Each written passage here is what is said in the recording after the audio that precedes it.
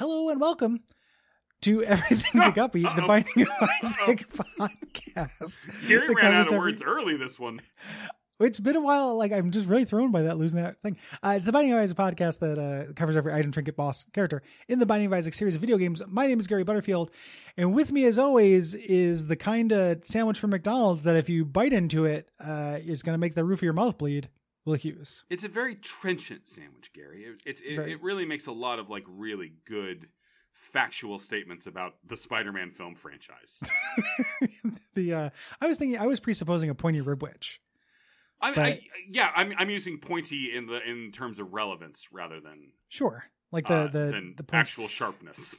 What if Spider-Man is just not talking to his dads, but he's just checking in with his friends because he needs help, and that's a good message. Okay, but that's not how those relationships are ever coded. It's always a much older, more powerful, rich man. At best, he's checking in with like his sugar daddy. Well, he's looking for daddy figures. Yes, Gary, that's my point. Well, why is that a bad thing? Because that's called characterization. Because it's like, I don't know, not interesting. I don't know. I just don't like having Spider-Man having these resources to call upon. Spider-Man oftentimes has resources like that to call upon. He has a rich supporting cast. Yeah, but they're like peers and stuff, and they can't help him. A lot of times they do help him. I just feel like this Peter Parker is too happy and too rich. They don't really help him. They just fuck everything up. They give him a way for him to fuck himself up, and then he has to get himself out of it. Yeah.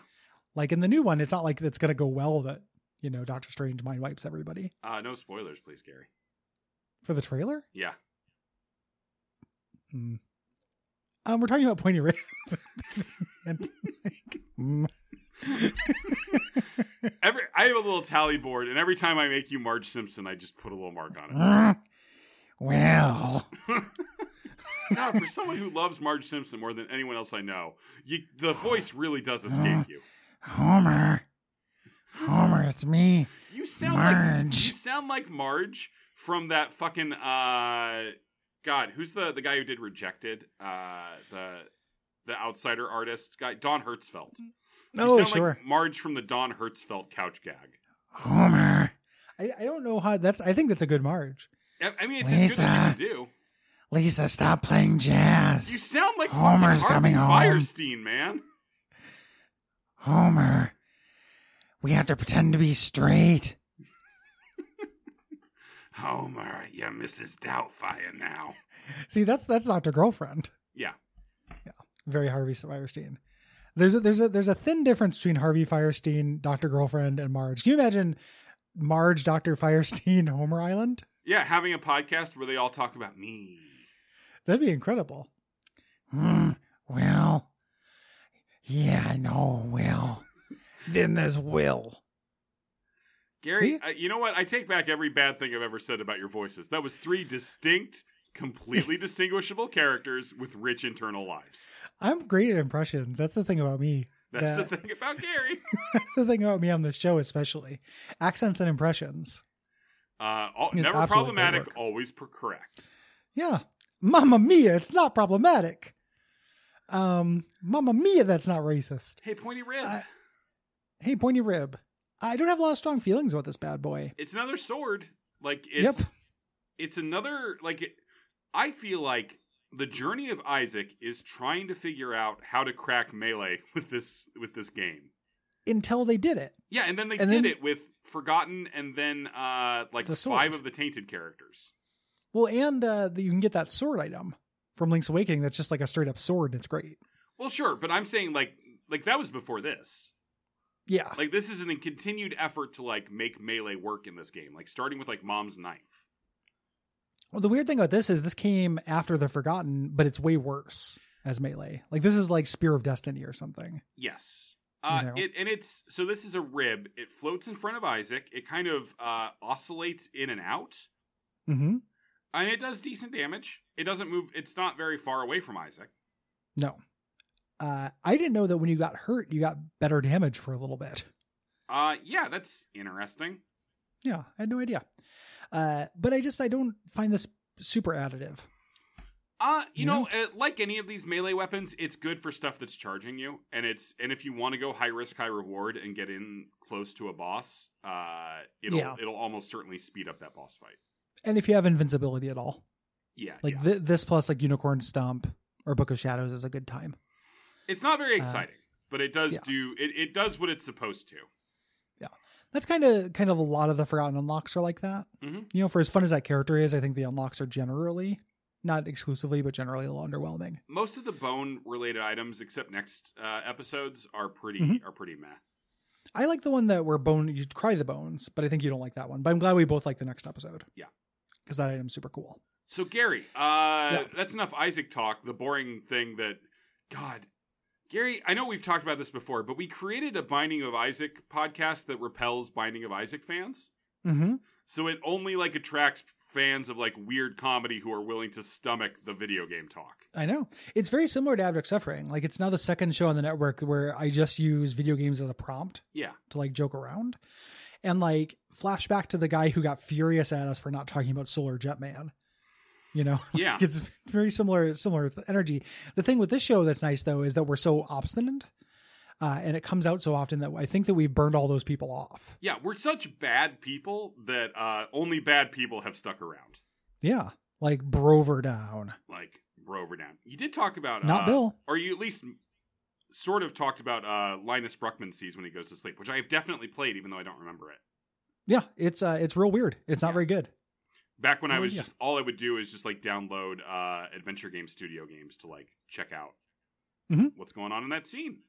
That little coffee cup icon. Very nostalgic. Love that little coffee cup icon. So, Gary, all of that is horseshit, though. Really understand you have a bit. God, give me strength. God, man. Why? Well, I want to set you up for the bit. I know, man. We talked about the right way to do that, though, and that wasn't it. Will I understand you have something you wanted to bring to the table? Gary, I absolutely do. Thank you for giving me such a wonderful and warm intro. Is it a bit? What? Never mind. Anyway, I have things to do today. Let's go. Okay. Yeah, let's do your little comedy bit. Move on. Come on. Yeah. So Gary, obviously, we're still trying to pivot into reality show coverage. Mm-hmm. This episode, we're talking medical stuff. Okay. Okay. First up, just give me your quick hot take on 90 Day Tumor. Well, everyone wants to know what happens at the end of the 90 days. Right? That's my first question. I mean, that's extreme. Gary, I might have accidentally made up a very good TV show. Yeah. Because it's You could do foreshadowing the second season of Breaking Bad. Just black and white footage of a pool with maybe a tumor in it, but we don't know if it's a tumor. Oh, yeah, just kind of free-floating pool tumor. Yeah. But no, we find people who are stage 4 and we go out and hey, in 90 days, they will be cured or dead. Mm-hmm. And then you have to watch all 90 episodes. Yeah. Yeah. What if we could get Dweezil Zappa to get a tumor? I mean, I've been doing my best. I got the machines planted. Crossover. I've been putting up cell towers all over his compound. What the heck, man? This blows. All this 5G. All this 5G is fucking up me, the son of Frank Zappa. Am I the son or am I a nephew or something? Hard to say. It's hard to tell. Yeah, I love 90 Day Humor. Okay. Medicine's biggest oopsums. Okay. Very good. A little sawbonesy. It is. I feel like we could make it more investigative journalism-y. Where we're maybe kicking open the doors to surgery rooms and yelling, Oopsie that's Patrol. an oopsums. Yeah, Oopsum Patrol. Oopsum Patrol is Dr. Oopsum and Nurse, what the fuck? Nurse, oh, what the fuck? Can I get a little quick, can I hear your Nurse what the fuck voice, please, Gary? What the fuck, Dr. Oopsums? What's happening? No, he's serious. Nurse what the fuck is serious. Dr. Oopsums. Oh, you're doing Dr. Oopsums. Yeah, Gary. Is Dr. Oopsums like a clown? No, he looks very professional. He just talks like that. I done an oopsums. Because I was wondering whether it was you'd have regular doctors doing surgery and then Patch Adams kicks in the door. Oh my God, with a gun? Yeah, and just there's no such thing as antidepressants. Yeah, that old Dashiell Hammett line about when in doubt, have Patch Adams come in with a gun. Yeah, Yeah, Chekhov's Patch Adams with a gun. Yeah, Gary, the terrifying thing is I understood what you just said. All right, great show. Next show. Yep. All right. I am living with the disease that the girl from Willy Wonka had, where she was, and I am a human blueberry. The title is a little bit unwieldy. Well, we an acronym it to I always had What if we made it something hotter like Summer Squeeze? Ooh, are we putting a dating element in there? Because it sounds horny. No, that's the trick about it. Is like we see this person who has Violet's disease, and they're pretty hot, but we only see her from the neck up. Okay, and then so when it's just like Avatar fans are real yes, you're like, oh, this girl's hot, but she's blue. I'm curious. I'm in. I'm horny. And then we go into it, and she's got the blueberry disease. I do wonder got the blueberry disease. If that kicked off, was that a Prince thing? Is that Raspberry Beret? No, that's me trying to do. You got the dreamer's disease. Oh, whatever that song is. In hindsight, very good. Thank you. I can't remember the name. I can't remember what that song is called. Don't let go. Don't you let go. Got the dreamer's disease. Yeah, it's got that breakdown. Marilyn Manson back in Hanson. It's got that very, very funny. Who is that? Is that REM? Nope. Fuck off. No, it's Hamilton. And then finally, see, that's the thing about you not understanding or liking music is I have no ammo. If I'm like, oh, it's the Wallflowers, you'll be like, yeah, it's a good song. Yeah, I'm like, fuck, song. you like 90s music. Goddamn Invincible on this front.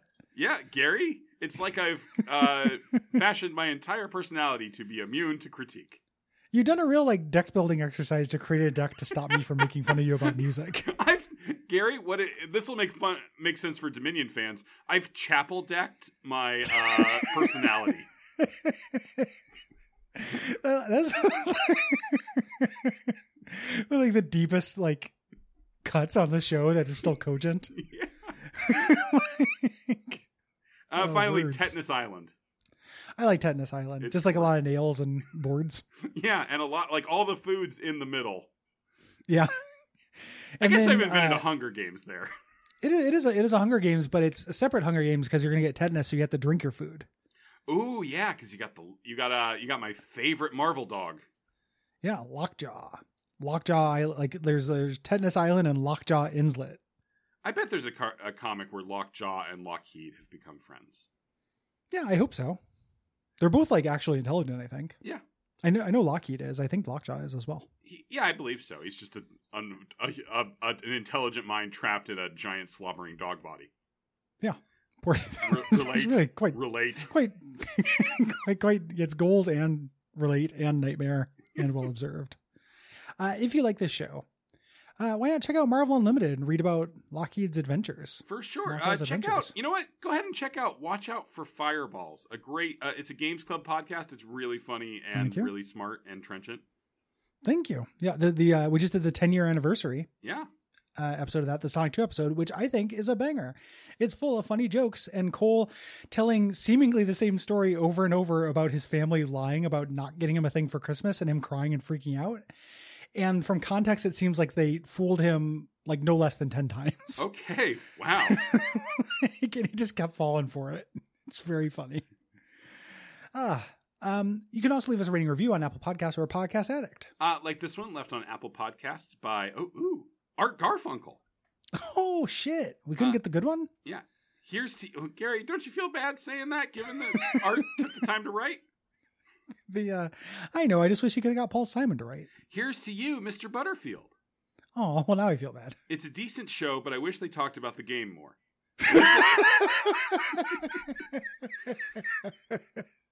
I wish they talked more about my 1979 classic folk album, Fate for Breakfast. If I could maze anyone, I'd choose Paul Simon. By the way, you guys never talked about the Angel Bosses. We'll get to it.